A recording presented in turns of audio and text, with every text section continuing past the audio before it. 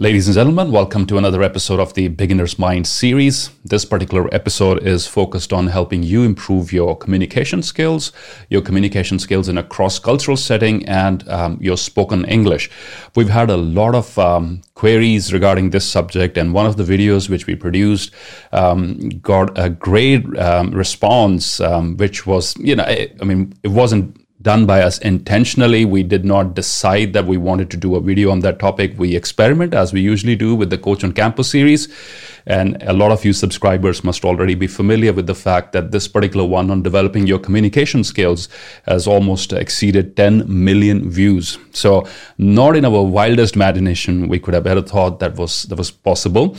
And since our mission always has been to serve the community, whether it's young students in universities across here in India, or virtually to people in India, Pakistan, Sri Lanka, Nepal, other parts of the world, it has been our vision, it's been our intention to help you with the resources that you need to succeed in your personal and professional lives.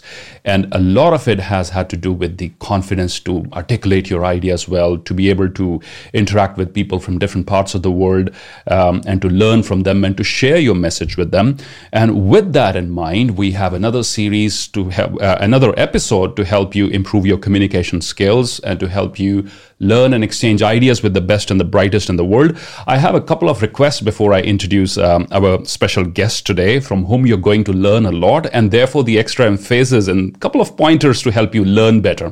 Treat this as a masterclass in improving your communication skills, if you will, please. I have 3 important things to share with you. Number 1, please understand learning depends upon your state of mind. So take a few moments, if you would like, to take a deep breath in. And just make sure you're centered and you're balanced. And you also have all the tools available to you to take notes if you like, pen and paper. And you can pause the video whenever you like and begin it once again from wherever you left. As I said before, I say again, treat this as a masterclass in improving your communication skills. So ensure that you're in the right state of mind. Ensure you're in a peaceful, quiet location. Ensure you have a pen and paper handy. Number 2, please understand, learning improves when you're engaged, when you're involved in the discussion. So here's what I will ask you to do. Your top takeaways from different questions that I will ask our special guest today, can you please share them in the comments section below, right? So my top takeaways from overcoming the fear of speaking a foreign language are 1, 2, and 3. If you could share those, that'll be great. It helps us to start a conversation in the comments section, as well as to help reinforce the key learning points for all of you viewers out there. Number 3, please learn this material with the intention of teaching it to someone else. This is one of the most powerful exercises I've done in many of my workshops. I say to people, towards the end of this, if there's a table of 10, I usually give them a little challenge, and I'm throwing that challenge across to you as well. If you accept it, you can type in challenge accepted, and this is my challenge to you.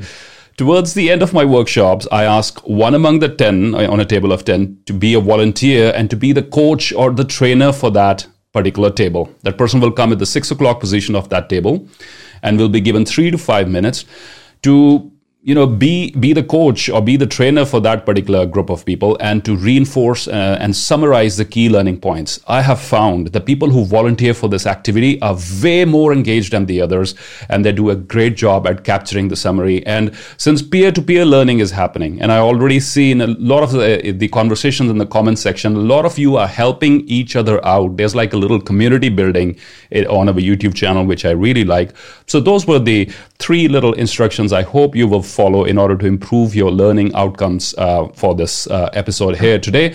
Let me now introduce our special guest today, Mr. Keith O'Hare, who has worked in education internationally for over 20 years.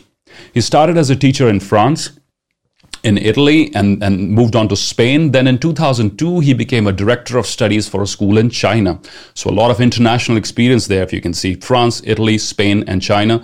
From 2004 to 2017, Keith worked with the British Council in Asia as a teacher trainer in China, as a project manager in China, as a deputy director of English in Taiwan, and a director of English education programs in Malaysia.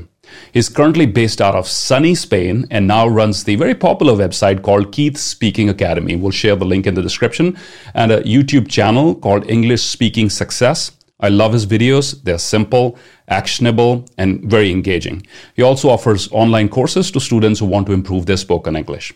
His main focus is helping students worldwide, all of you who are tuning in right now, to prepare for the IELTS exam so they can get the score that they need and live out their dreams, whether it's immigration, career success, study abroad, or promotion. Keith, you're welcome to the show.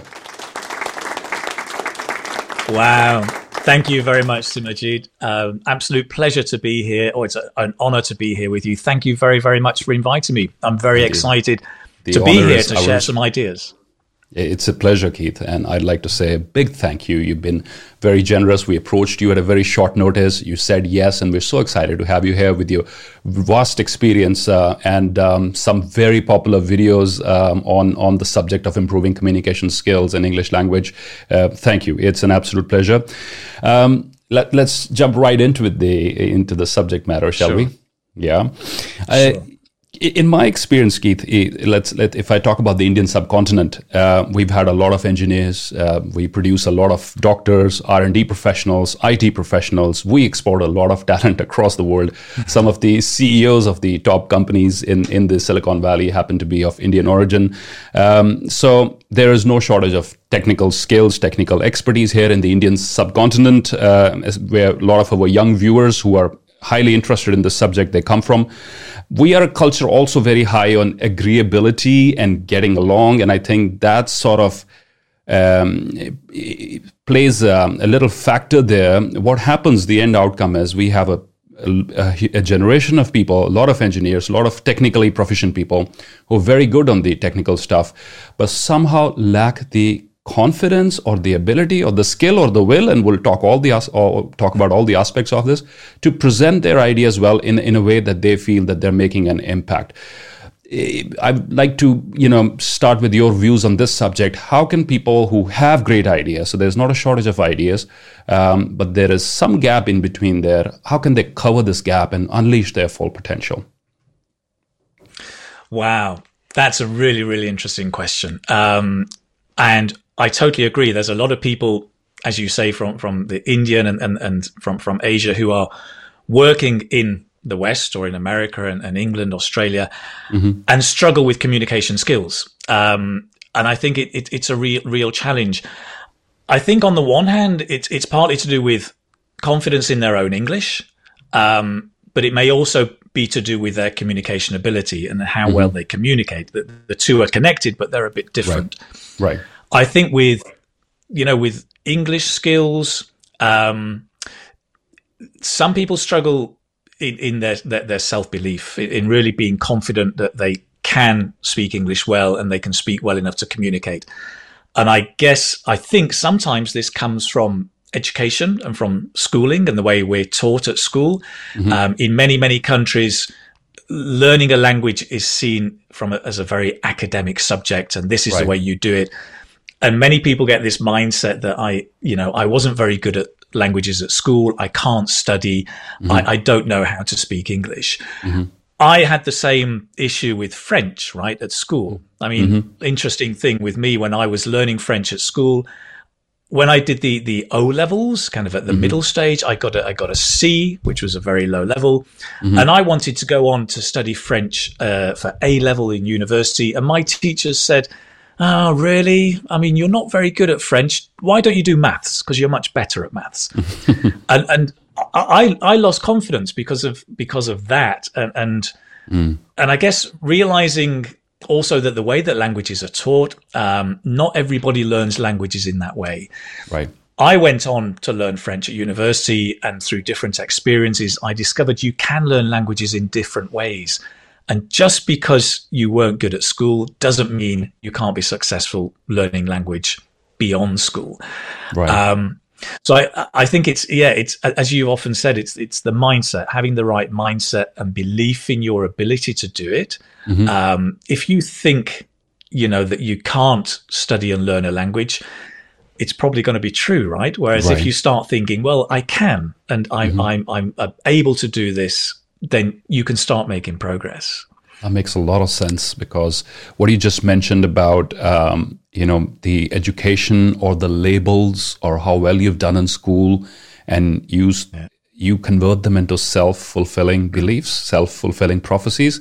It's you who makes that statement saying, oh, I probably didn't learn English early enough in order to be proficient now, and therefore I can never do it. That's very well said. And I, throughout all the videos and all the other motivational stuff that we produced, and it's not just about learning a new language, any self-limiting belief can be and should be challenged. I think that's the greatest project you'll ever undertake in self-transformation, communication skills, or learning a new language.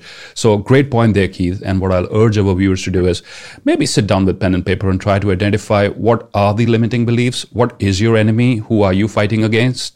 As you just mentioned your own example, perhaps off-the-cuff remark by a teacher who said, you're probably not good at that, so you should try this. Are you holding on to that? Or is it a bad test score, or is it something else? Once you know it, you can challenge that, and that brings me to a very important question, Keith. I've always believed mindset is the first step. I spend a lot of time visualizing my keynote speeches before I go on stage. I can see myself in my mind's eye, interacting with the audience, having a good time. It's flowing effortlessly. What I wanted to convey is being received well by the audience, and that helps. That helps.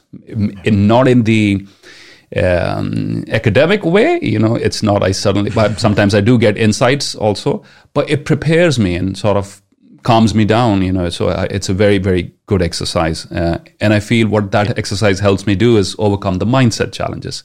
And you've spent a lot of time teaching English to non-native speakers across the world, more than 20 years, France, Italy, Spain, and China. Have you identified a list of limiting beliefs or maybe mindset challenges that students must overcome first before they go about learning the language or communication skills? Yes. Oh, yes, for sure. Mm-hmm. And I think the number one is probably epitomized by a student I had in France who said to me, Keith, I need to learn English. Mm-hmm. I'm ready to work as hard as I have to. Even if I hate all the grammar, I'm going to learn English. Nobody likes the grammar. I stood back and I thought, hang on, even though you hate all the grammar, it's like the mindset was that English is hard, it's difficult, it's boring, it's a headache, but I'll push through, right? No pain, no gain. Mm-hmm. And I think that is not nonsense, but it's not true. It's the wrong mindset. It's the wrong strategy. And it's the wrong strategy. And I'm a big, big believer, and I push this with my teaching and with my videos, is that learning English can be fun.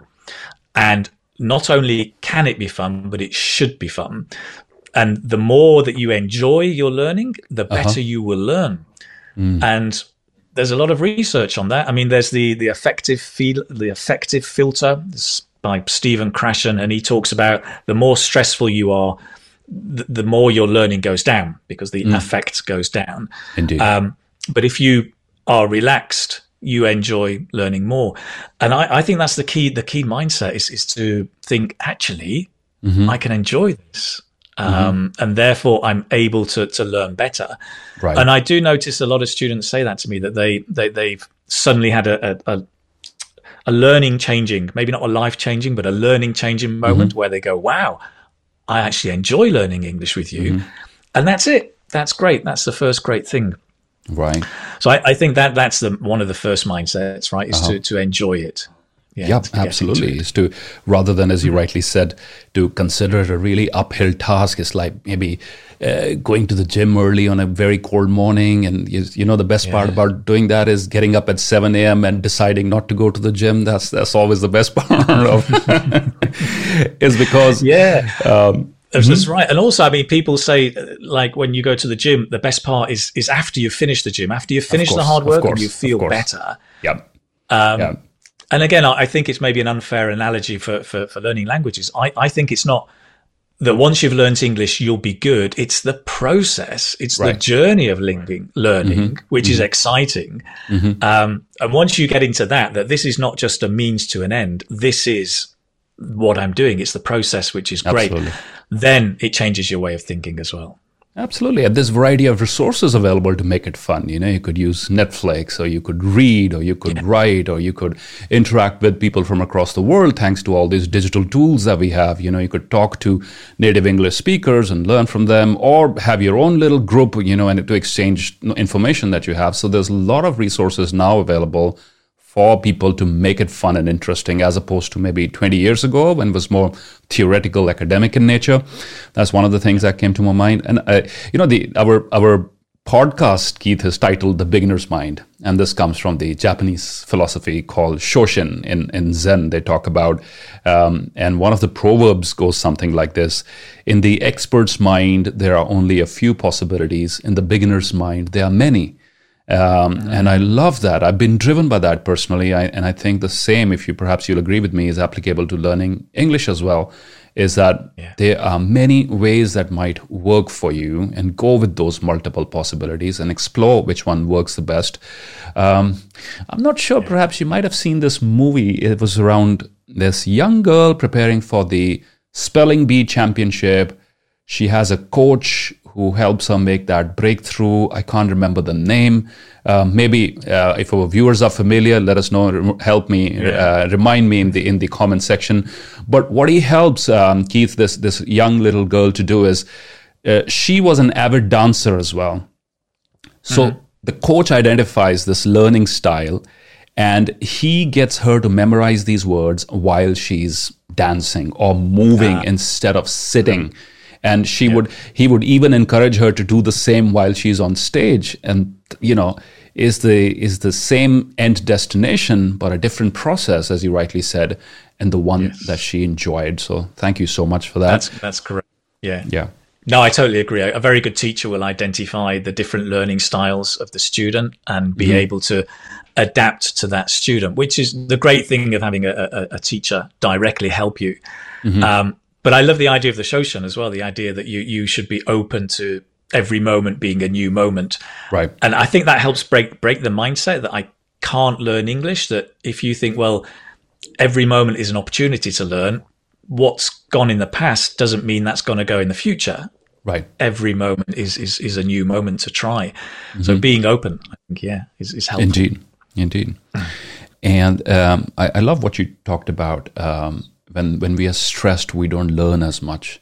I noticed that, and this is for everybody who's tuning into this conversation right now. When you're learning, try to be as relaxed as possible. Try to be in the moment.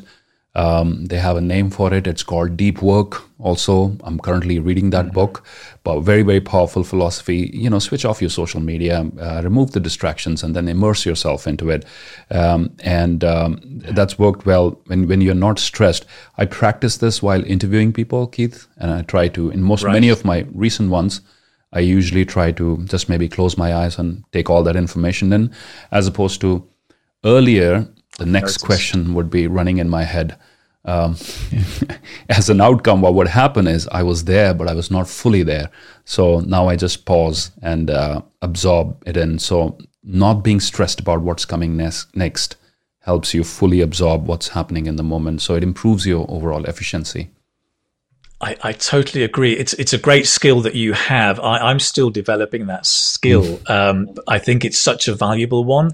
And it's valuable for interviews when, for example, the IELTS test or for a job interview, to be able to be in the moment rather than planning your prepared speech. Is a very, very, it's a challenging skill, but it's such a valuable one. It's worth practicing. Yeah, because then you're dynamic. You actually listen to what is being said and you respond with, at the moment, not what you already planned before, and your brain is not working overtime. So. Yeah. Yes. Yeah. Helps I'd us love relax. to talk about the fears. Why is there a huge fear around? I understand. Well, learning a new skill, we have this uncertainty of what the outcome is going to be all about.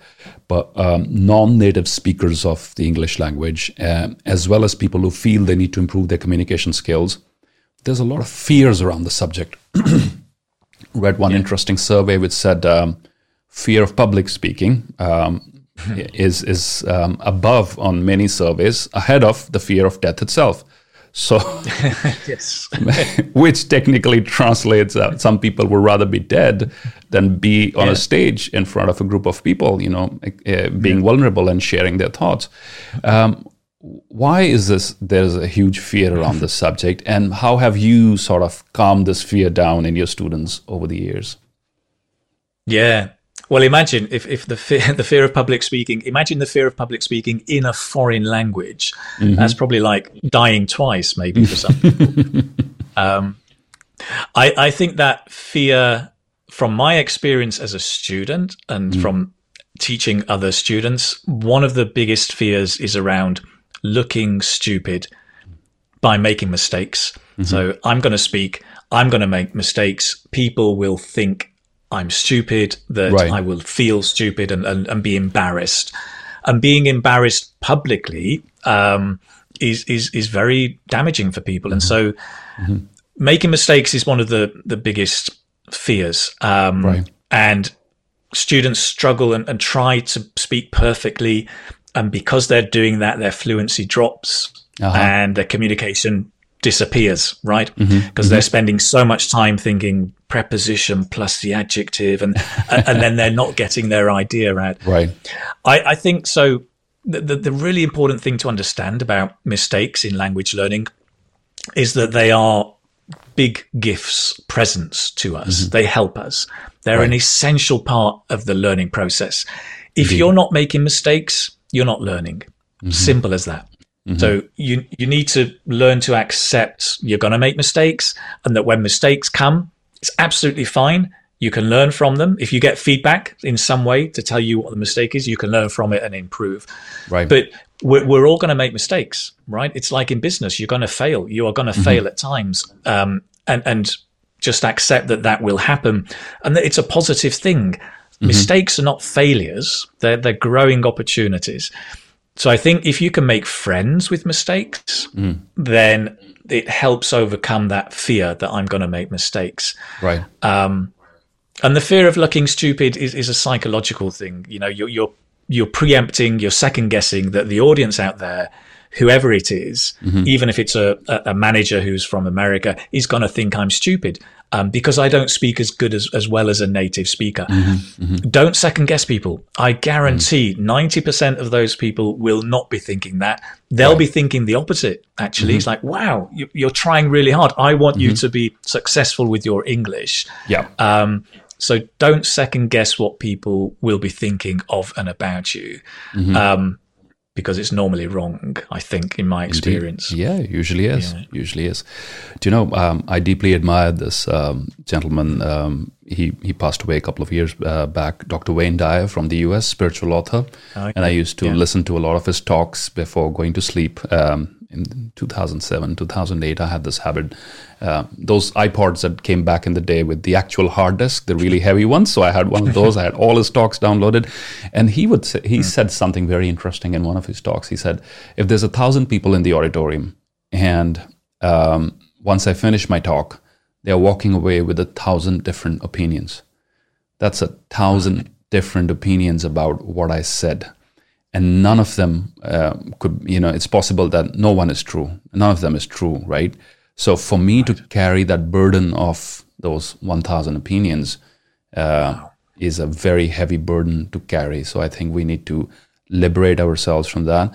And what you rightly said is the more we try to be perfect, our brain, we sort of use all this processing ability of the brain for perfection, and therefore speed suffers, ideas suffer, content suffers, knowledge suffers. I've seen a lot of professors from different parts of the world, not just India, from other parts of Europe and other places where English is not the first language, and they perhaps even till date they struggle with great English, grammatically correct English. However, because the focus is not on getting it 100% right, the focus is not showing off his linguistic ability, the ideas shine through. And in some domains, maybe that's more important than great grammar, for example, right? So without it. Yeah. And I think it's really important for youngsters, especially, to get this fear of being judged away off their shoulders. And you'll feel you're so much lighter. And as you rightly said, what you're thinking that the other person is thinking about you, perhaps it's your own imagination. So you need to remove that and just focus on expressing what you want to say. And with time and practice, and that's what happened with my learning curve, with time and practice, perhaps you say it in a fewer words with brevity, perhaps you say it more effectively, and it improves. The only way to overcome this fear, in my case and from my personal experience, has been to put myself more and more into situations where I'm stretched way outside my comfort zone, way outside my comfort zone. and that strengthens that muscle. Your thoughts on that, Keith? Yeah, you've been in a lot of multicultural I partly agree in that what I do is I nudge students to go a little bit beyond their comfort zone. I think with language, not to go too far outside because they may drown. Or maybe I'm too overprotective, but to push them to go a little bit outside their comfort zone, to try and do little challenges, whatever they are. If you're going abroad, or even if you're not abroad, to go and ask a question, to be at a conference and ask a question, put your hand up and ask the question. To go and speak to somebody at a party and just introduce yourself. Little things that you wouldn't normally do, and just try and do them. And then see what happens and see how you feel afterwards. And most times people feel great after they've done that, even though it didn't go as they thought it went, as they thought it, or they wanted it to. It doesn't matter too much. They feel very, very good after it. And that reminds me, I think one of the things that I learned as a presenter when I had to do a lot of presentations, when I began presenting education projects to government officials and I used to get nervous about making mistakes in the presentation. And then my mentor or my boss said to me, he said, the people watching you, they had no idea what your script was. They didn't know what you wanted to say. They just received what you said. And that mistake, actually, they didn't know. They weren't aware. And being able to kind of release your script and just deliver. Well, that was a big changing moment for me. I thought, oh my God, that's true. They don't know what I wanted to say, so it doesn't matter. Yeah. So it's being in the moment. I love that. I can completely relate with that because there was a time when I would prepare for my keynotes and I knew, my top focus area, number 1, number 2, number 3, and which was very helpful, by the way, to keep the entire 45, 60-minute presentation on track and not to go off track with stories or anecdotes or audience interaction. Tends to happen with a large audience.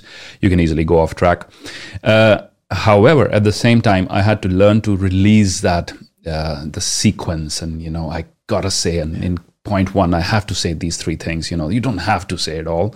And there's so many ideas that come once you're off stage. Oh, I wish I could have. And that means a lot remains to be said for the next time. So you're not completely bored with the with the next presentation. Yeah. So it's all a learning process.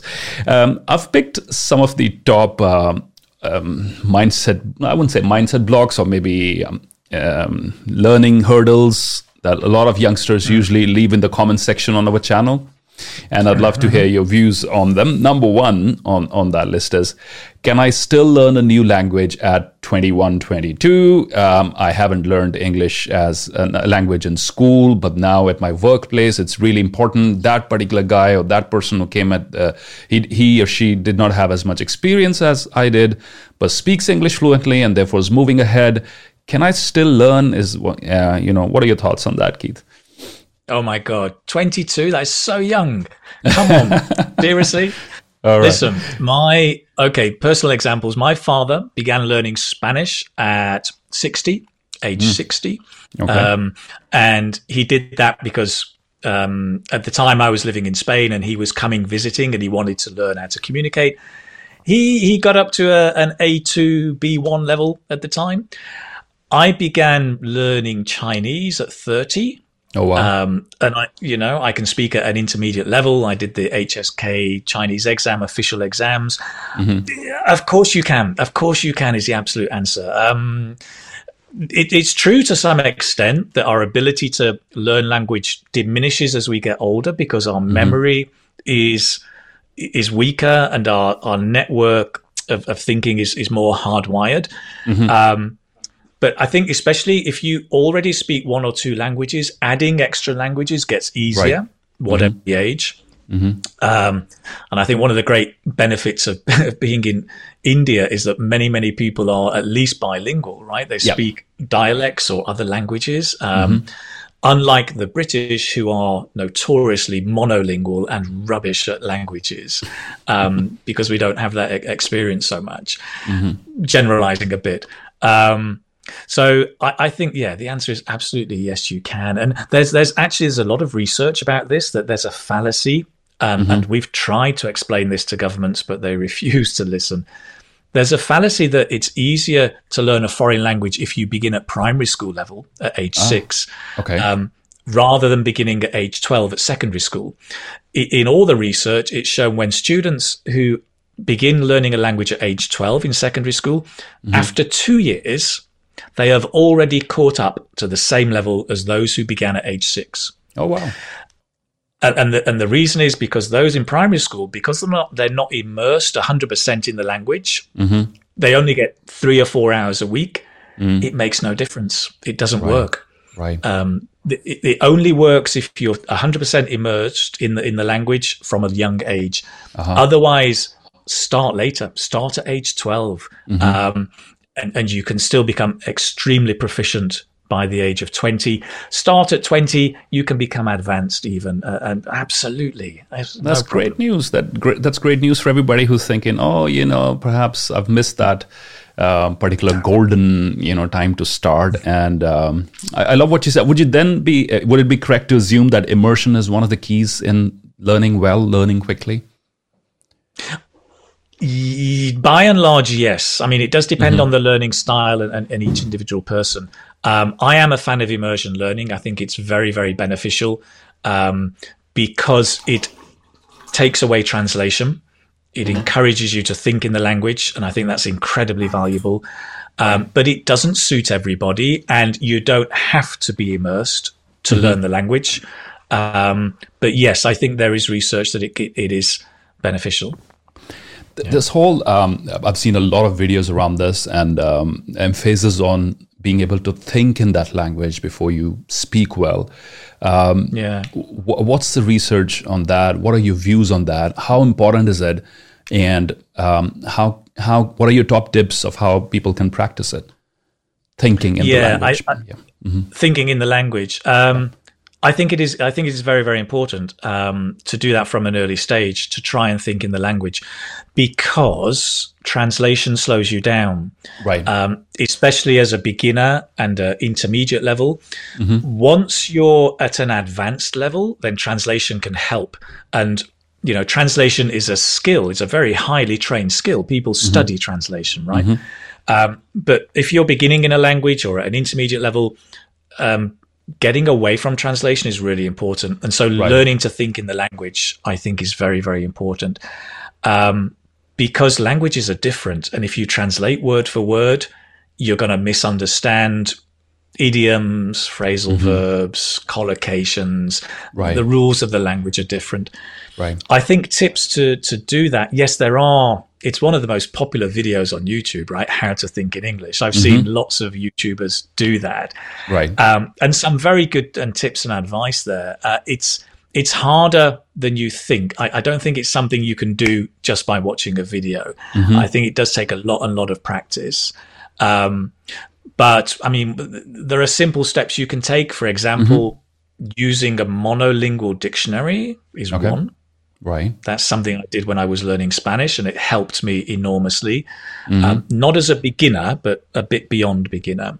The other thing, yes, is absolutely to immerse yourself in films, in conversations with people of that language, if possible. So if you can, I mean, nowadays, as you said, you can get on the internet, you can go to a website like SpeakWiz, where you can join groups of people for free speaking English. And you're not with people of your own nationality, so you're not translating and using your own language. You're just using English. Then that helps as well, practicing with that. there are other techniques you can do thinking English. I've got a whole video on it if you want to go and watch Sure, it. No, we'll share the link for that. The link for people. Yeah, yes, please. We're sure we'll do that. I just want to dwell on this a little bit, what you just said about learning to think in English, and what worked really well for me when I rewinded back to my own school days was a lot of self-talk in that language. So if don't do it in public though, guys. So self-talk is best done when you're alone and in private. So if you would have a conversation with yourself, you learned something, you saw something, you heard something, you read something. Reading in particular was very useful because I'm then doing the scenario building inside my head from what I've ever learned. I try to construct an image. I'm more a visual person. So that would really help if I've read a text and I'm creating that scene in my head. And then if in my alone time, in my me time, if I could, during that time, if I could talk about what I just learned to myself out aloud, that would help improve things. And perhaps, guys, give it a try. See how if that works for you. Let us know. Self-talk in the language that you're trying to learn, in English, for instance. That is the subject of our discussion here today. Really helpful. One of the next objections or points of confusion for youngsters who are starting on this journey of learning English and improving their communication skills is, where do I start? There's a lot of information on the internet. There's so many videos, a lot of courses. So there's actually a challenge of having too much. So Keith, would you help us narrow down to what might be the first 2 or 3 steps for somebody who's trying to start this journey? Yeah, starting the journey. I guess, well, the first thing you should do is decide your goal. What do you want to achieve, right? Okay. Do you want to learn English just to go on holiday in the country and get by? Mm-hmm. Do you want to study in that language and therefore have a higher level? Mm-hmm. Do you want to do a PhD in that language? I mean, what's your goal with learning English? And be clear. And then that can help you decide where to go. I think if you're a beginner starting out in a language, where do you start? I would strongly recommend getting a teacher or a tutor, somebody who can guide you, basically. I think it's unfortunate that nowadays with social media, we're bombarded with a lot of myths and confusion about language learning, and distractions and people, there's a lot of talks about tips and tricks and secrets about language shortcuts. Learning, and people are clicking and shortcuts. We're in the hack culture, as they call it. Everyone's looking for a quick fix. Right. The truth is, the reality is, I think, is that if you want to go from being a beginner to an intermediate, there are very simple steps to follow the kind of language you need to learn, the skills you need to develop. Any reputable course, and there are plenty out there, but looking for a name that's reputable, whether it's, I don't know, Berlitz, British Council, Rosetta Stone, any kind of reputable course, it is just a matter of following the course, because you can't get round the fact you need to learn a certain amount of language. Certain number of words, a certain number of expressions, and to be able to have the skills, the 4 skills of reading, listening, writing, and speaking, and to develop all of those. So I think it's trying to avoid this world of secrets and tips and tricks and say, right, I need to actually just follow this course. But do it if you can be engaged with other people. I mean, I'm a big fan of going to classes, because when I learned Spanish and Chinese, I went to class with several other people in the class. That motivation, that interaction with other students who are going on the same journey is so helpful, right? Indeed. They can support you. You can share your frustration. You can share your whatever you're feeling at the time, and you can practice with them. So I think that's really, that motivation is so important. So maybe having the attitude of being for the long haul. I'm going to study for a long time. Sure. Having a tutor and a guide, if possible, a clear goal and motivation, I think, are all important. Yeah, well said. Thank you. And I completely agree with that. This culture of hacks and try this. And we've had on YouTube, especially in the Indian continent, this has become a very lucrative thing. If you publish a video which says, do this and you'll be more fluent in 7 days, and that's right there, millions of views right there. And a lot of people fall for it, just as they fall for quick weight loss techniques or other things like that. But it doesn't happen overnight. And there are strategies that could help speed things up for you. But as Keith rightly said, prepare to be in it for the long haul, guys, which means you probably might not see the results immediately. There's a great book which is not directly connected to learning English, but is connected to achieving long-term goals. It's Atomic Habits by James Clear. I love James Clear. And it's nice, very actionable, practical things there. And I love what I think he mentioned something about lead measures and lagging measures. So the lead measure is what you're doing today, what the inputs are. The lagging measures are the outcomes. If you're looking only at the outcomes and not following the lead measures, you will end up with zero outcome sometime from now, which means although as much as outcomes are exciting, as much as improvement, the end results are exciting, but if you just stick to those and you focus exclusively on those, you would have sort of lost focus on what you still need to continue doing today in order to produce those results effectively. So it could be do the things that which give you the return in the long run. Does that make your thoughts? Not just the short run as well. Yeah, and I think that ties in with also the idea of enjoying your learning. If you're enjoying your learning, you're not thinking about getting it out of the way and getting to the end as quickly as possible. You're actually wanting to engage in long-term learning because it's very enjoyable to do. Right. And the outcomes after that, for my students, the outcomes are not just passing the test. Yep. They're being able to communicate effectively abroad, living a more richer life, understanding other cultures. I mean, eventually world peace. I mean, it goes on and on. Indeed. It begins within a piece, always. The journey begins within. Yes. Yeah. Help me out, Keith, with a little comparison. In countries where English is not the first language, so India, for example, right now, the learning techniques, the focus is originally on the rules, on the grammar, the vocabulary, the spelling, etc. Is the method different? I'm assuming, because when I wasn't taught the words, the spelling, the grammar, or the rules of my mother tongue, which happens to be Punjabi, and the national language, Hindi, which I'm fluent in as well. Both of these languages, I did not learn the spelling and the other things, or the rules of grammar, etc. I picked up the language first. I was fluent in the language already, because I'm immersed in it. My parents, I hear it on the TV everywhere. There's that. That's my only medium of communication, connection to the outside world. And then I go to classes and I refine my language and learn better words and know the rules of grammar, etc. I feel, and correct me if I'm wrong, I feel this overemphasis on learn the grammar, the rules, the vocabulary, the spelling, etc., first, and then we'll think about the practical day-to-day use. I think that's doing more harm than good. What are your thoughts on this? Totally agree. It's totally upside down. It's topsy-turvy. And this used to be the way in the UK, for learning foreign languages, the way I was taught, grammar translation method, audio linguistic method, which is okay, but it was very much, we learned French. We had to learn about the present perfect indicative, the predicate, the determiner, all of these labels that you had no idea, and then the rules.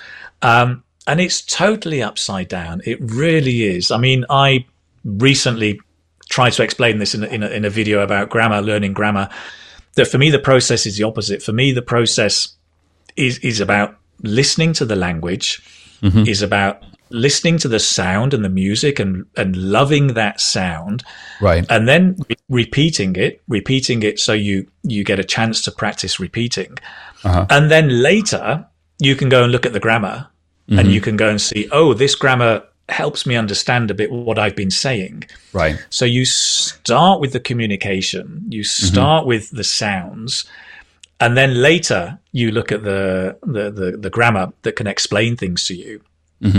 And for me, That you see, that's the way I learned music. I learned to play the guitar when I was young. I learned the violin and the guitar. I taught myself the guitar by listening, by thinking, wow, I want to do that, and trying to play it myself and just imitating. Yeah. And then about a year later, I went for classes with a teacher, and she explained notation, musical notation, the scales. And I went, wow, that's amazing. I know that, but I didn't know it. And now I could put the labels to it. And that also helped me. And it was a cycle of going round. And for me, that's much better, because if you start with the grammar, you start with a headache and frustration, and it doesn't help. Yep, that is so true. Yeah, you're overloaded with rules, It's like you theoretically learning everything that is telling you this is where you could go wrong. So you're already overloaded with information that, different signals that are lighting up in your head. Oh, am I using this tense correctly here or not, etc.? Should I be saying this? Rather than focusing on conveying that message itself first. Here's the interesting thing. My mom taught English literature for 34 years at the local college, and that was partly one of the reasons. Well, I picked up the language a little bit ahead of time as compared to my friends in school. But the interesting part was she had these all books of grammar and rules and everything at home. It never made sense to me. Grammar never made sense to me because it was very confusing. So I would read a lot. I was naturally a very curious person, so I would pick up all these different kinds of books. And then due to all that reading, I got a sense of what sounds right and what doesn't sound right. It served me well with a margin of error of about 1 or 2%, which is human. I'm not running on artificial intelligence here, right? So sure, it serves you very, very well. Yeah, you don't need all the labels of grammar and the rules if you've already internalized them, which clearly you have. So you don't need to have to know how to describe it. Grammar is just a way to describe the language. Right. It's not the language. It's a way of describing. Thank you. That's well said. That's a very powerful statement. It's not the language. Grammar is not the language. Right. No, it's a way of describing the language. Absolutely. Simple as that. And I just want to make a quick shout out to all of the teachers out there, especially the teachers in India. It's not their fault. Right. They are not to blame for this teaching methodology. If you're given a classroom of 50 kids or more, and you're given an assessment system of a test that they have to pass that's based on grammar, of course the teachers are going to start with the grammar and make sure you know the grammar. Right. It's not their fault. It's the system of education and assessment and evaluation that needs changing. Absolutely. Assessment needs changing, definitely. Because it's the method pretty much still the same. They're making innovations here and there now. I think it's radically changing with the new education policy, the NEP 2020, which is talking about cross-disciplinary learning and so on and so forth. A lot of innovation coming there.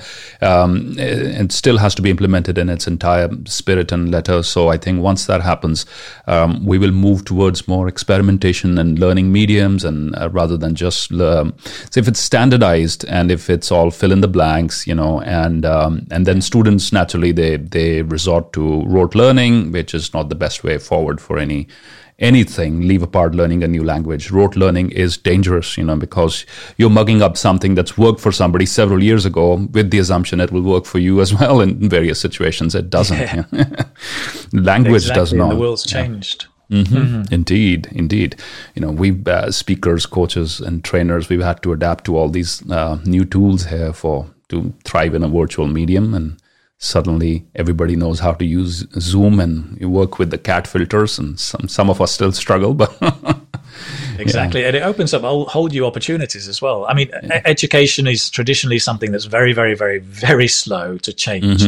It's extremely difficult to change. But I think as the world is changing, we are going to see slightly quicker changes with innovation, adaptation, and hopefully benefits for language learning in schools. I completely agree to that. And one thing I'd like to say here is to our young viewers especially, is to take charge of your education as well. Part of it is entrusted to the government and the decision makers and the policy makers who might not be completely in tune with your future goals, but you are. So therefore, take charge of your learning process, design your own curriculum. What should you be reading? What should you be watching? Who should you be spending time with? So on and so forth. Think about these questions and take charge of it. Once you finish school and college and or get a job, it's not the end of learning. That's one. And even when the day is finished, when your learning for the day is done with the teachers, you have time to yourself. Use that time well in order to supplement and try things which perhaps school doesn't allow. Yeah, absolutely. Totally agree. I mean, the language is not contained in your school book, right? The language is much more beyond that. It's much wider. You have to be looking at other things, reading other books, reading poetry. I don't know, you're a big fan of poetry, watching films, engaging with other kinds of speakers. There's so much more. Yeah, and be proactive. I totally agree. A proactive learner is going to learn more deeply. Don't just be passive. Indeed. You talked about poetry, and the interesting thing here is this. It did not make sense to me when I would memorize them back in school, or Robert Frost stopping by woods on a snowy evening. But now, fast forward 30 years from that, you could if you just pause and reflect, it's so deep, it's so profound, you can connect it with the challenges in your own life. And it's sort of music, it's poetry in its true sense. It's not just a set of words that you were memorizing earlier. Now the words come alive for you. And I think as your understanding deepens, as your learning deepens, that stage automatically happens.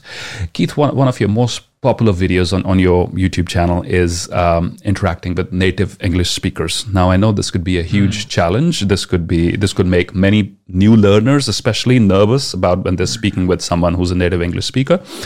And with the world that we're living in, that's increasingly global in nature, and people interacting, and from all different corners of the world. There's companies now which don't have a single headquarter; they instead have 5 headquarters across the world. In this new global world, where English is the international language of communication by and large. What are your top tips with people whose first language is not English in interacting with native English speakers? There's 2 challenges in particular that are very common.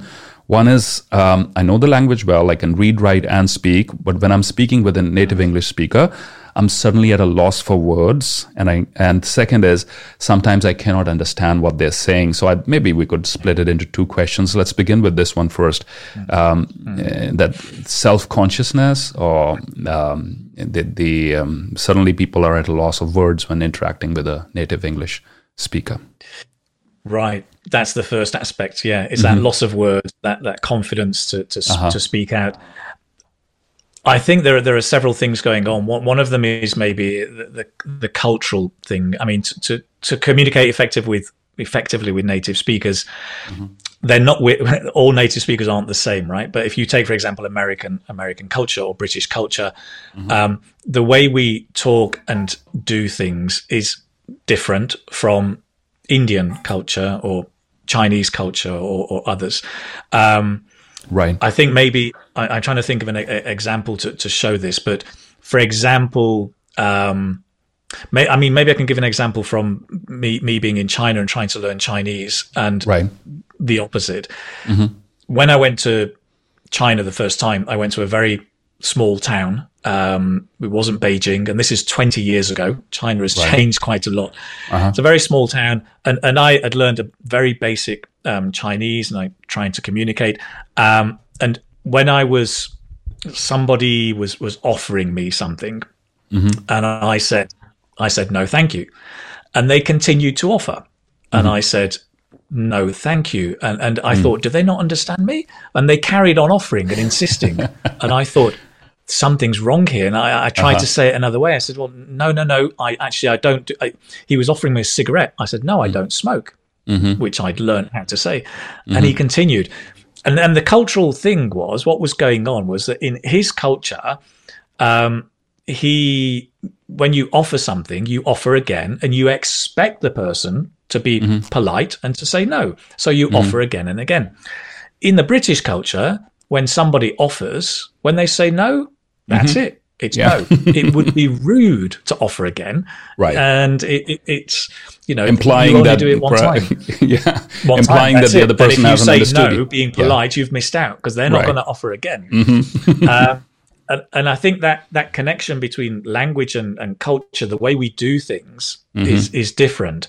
And it's important to try and understand the culture of the language, how people offer, how people invite. You've probably had this in England, come round for dinner sometime. And you go, oh, how about tomorrow? And like, no. And the person's shocked, going, no, I didn't actually mean that. Date. It's just a polite way. Yeah. So, we do that all the time here in India too. We do. Right, you do the same thing. But sometimes the functions can be different. The way you apologize, the way you offer, invite, the way you accept a gift. The language and the culture are very intricately connected. And I think it's important to try and learn.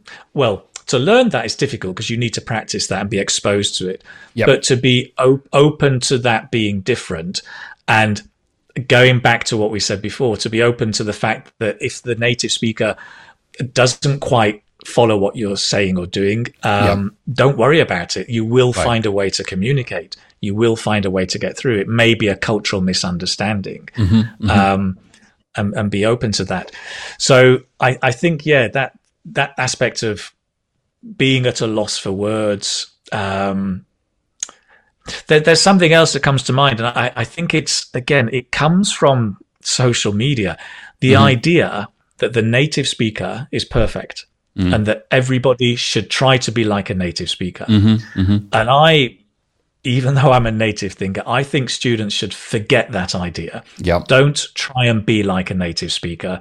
It's not necessary. It's not helping you. It's kind of overwhelming you because it's such a difficult goal to reach that if you can say, I just want to be a good speaker or an advanced speaker, then that's enough. And to kind of take away this idea that the native speaker is perfect, it would be like me trying to learn football from Ronaldo, Cristiano. And of course, if he comes and tries to teach me, I'll be overwhelmed. I won't be able to kick the ball. I mean, I can't kick the ball anyway, but it would be difficult. But if I think of the teacher or the other speaker just being another speaker, not the perfect kind of godlike figure, right? Then or the judge maybe help, right? Or the judge. Nice, yes, exactly. Because they don't judge. They don't. I mean, people they want to achieve their goals, and if you're working in an organization, there's a common goal everybody's striving towards, and you're supplying something valuable to that equation. And I think what will help a lot of people is to understand that, especially if you're working in an international global setting, is to understand that you have value to add, and that's why you are in that position where you're in right now. If you wouldn't be there. And that value addition is not dependent upon your linguistic proficiency. It depends upon a lot of other things for which you probably have worked hard for your entire life. We've had the chairman of the Indian Space Research Organization, who was a very simple, very humble man, a son of a farmer, who grew up to study and math and science and rose to great heights. The person behind the mission on Mars and so many other initiatives that the world studied for their cost effectiveness for other things. And so we have a lot of role models to look up to understand that, of course, it's very important to be able to convey your ideas well in a way that inspires and informs and engages and entertains at times. But that's not the bottom line. The bottom line, there are a whole lot of other skills that you have, and you can work on this. And the day, whoever you're speaking to, this is my belief, it helped me a lot in overcoming whatever doubts I might have had, is the person on the other side of the table, the day they can speak your language with the same level of efficiency and fluency and grammatically correct way, and without hesitation to you, that's when you can say, okay, my friend, we're on an equal footing now. up and other than that, absolutely. I remember, stuff that I've done, the trick that I've used, and it really is a trick, is that when I've been speaking a foreign language to somebody, a counterpart, I always try and start the conversation, and I try and control very early on the conversation, even though I'm the language learner, right? Because it enables two things. It enables me to get a bit of confidence as I'm speaking first, and it enables the other person to realize very quickly what my level is. And that person listening will very quickly go, oh, actually, his English or his Chinese is quite low. I need to moderate the way I speak. Right. And that helps. I think the worst thing you can do is to be passive and to just listen and then get more nervous. And when finally you have to speak, you're incredibly nervous. You're thinking, they don't know I'm a beginner. And so go in first. Get control of the conversation really early on. Great tip there. Yeah. I think that helps me. Indeed, that's a great tip, because you're not sort of hiding it. You're not sweeping it under the carpet. You're not waiting for. So if they probably might be assuming you understanding everything, especially if you're nodding your head and giving verbal signals.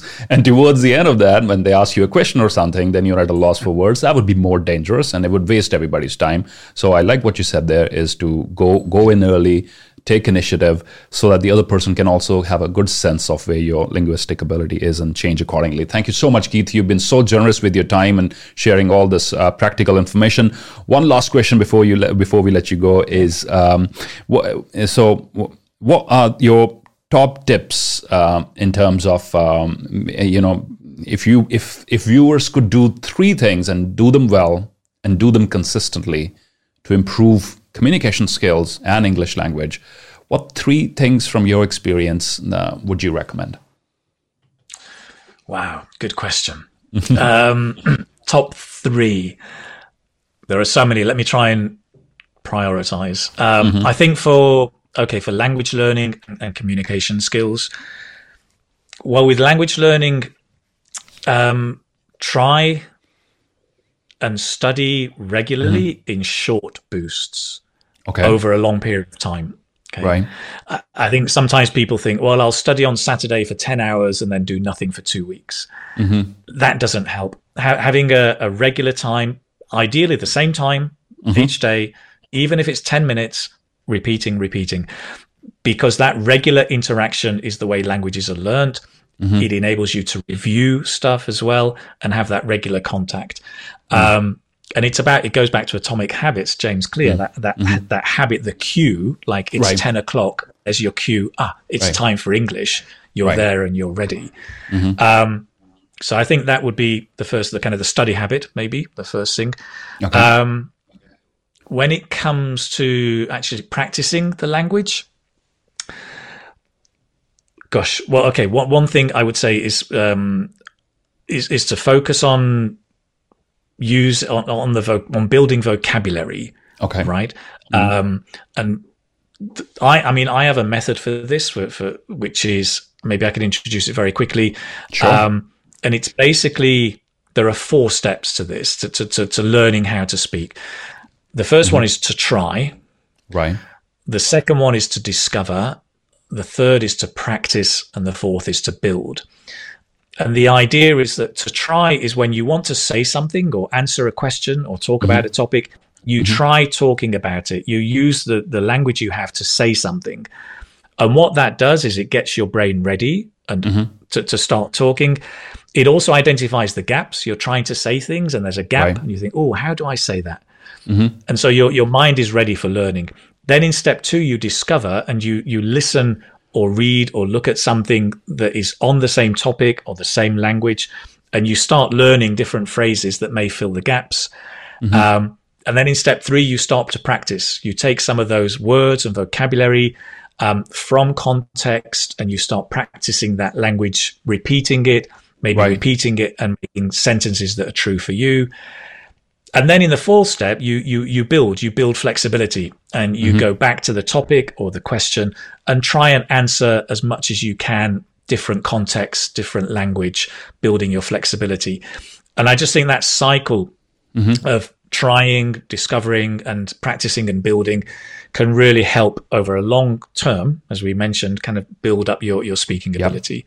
So I would recommend that approach. Sure. So that's try, discover, build, practice, Try, discover, build, and practice. Okay. Try, discover, practice, and build. Practice and build. Okay. Try, discover, practice, and build. Okay.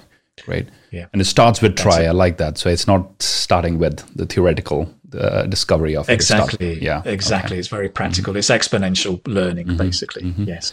That's great. So yeah, that's it. And anything else? I don't know how we're doing for time. Communication. I was thinking about.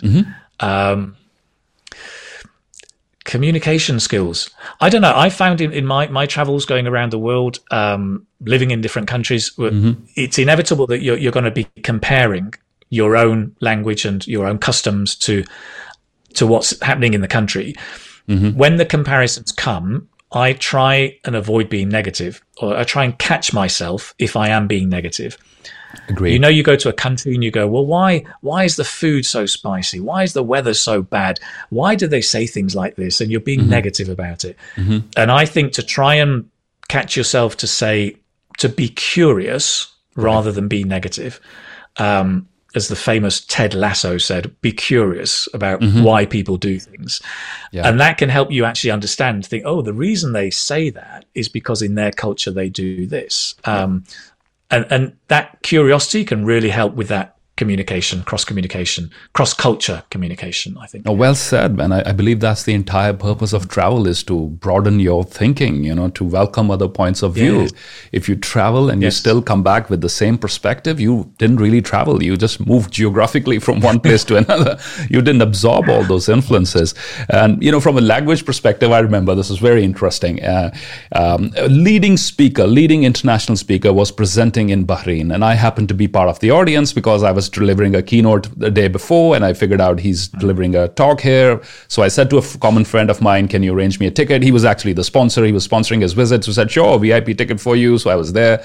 So this gentleman, top of his game, right, in leadership coaching, and he spends 3 or 4 hours sharing some very powerful material on that. And the audience reaction is, okay, they're with him, they're understanding, they're playing along.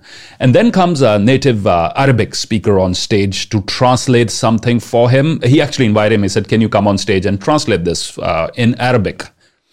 And that was the first time in 3 hours that I heard this audience of 800 laugh, and their faces lit up. It was a different level of understanding.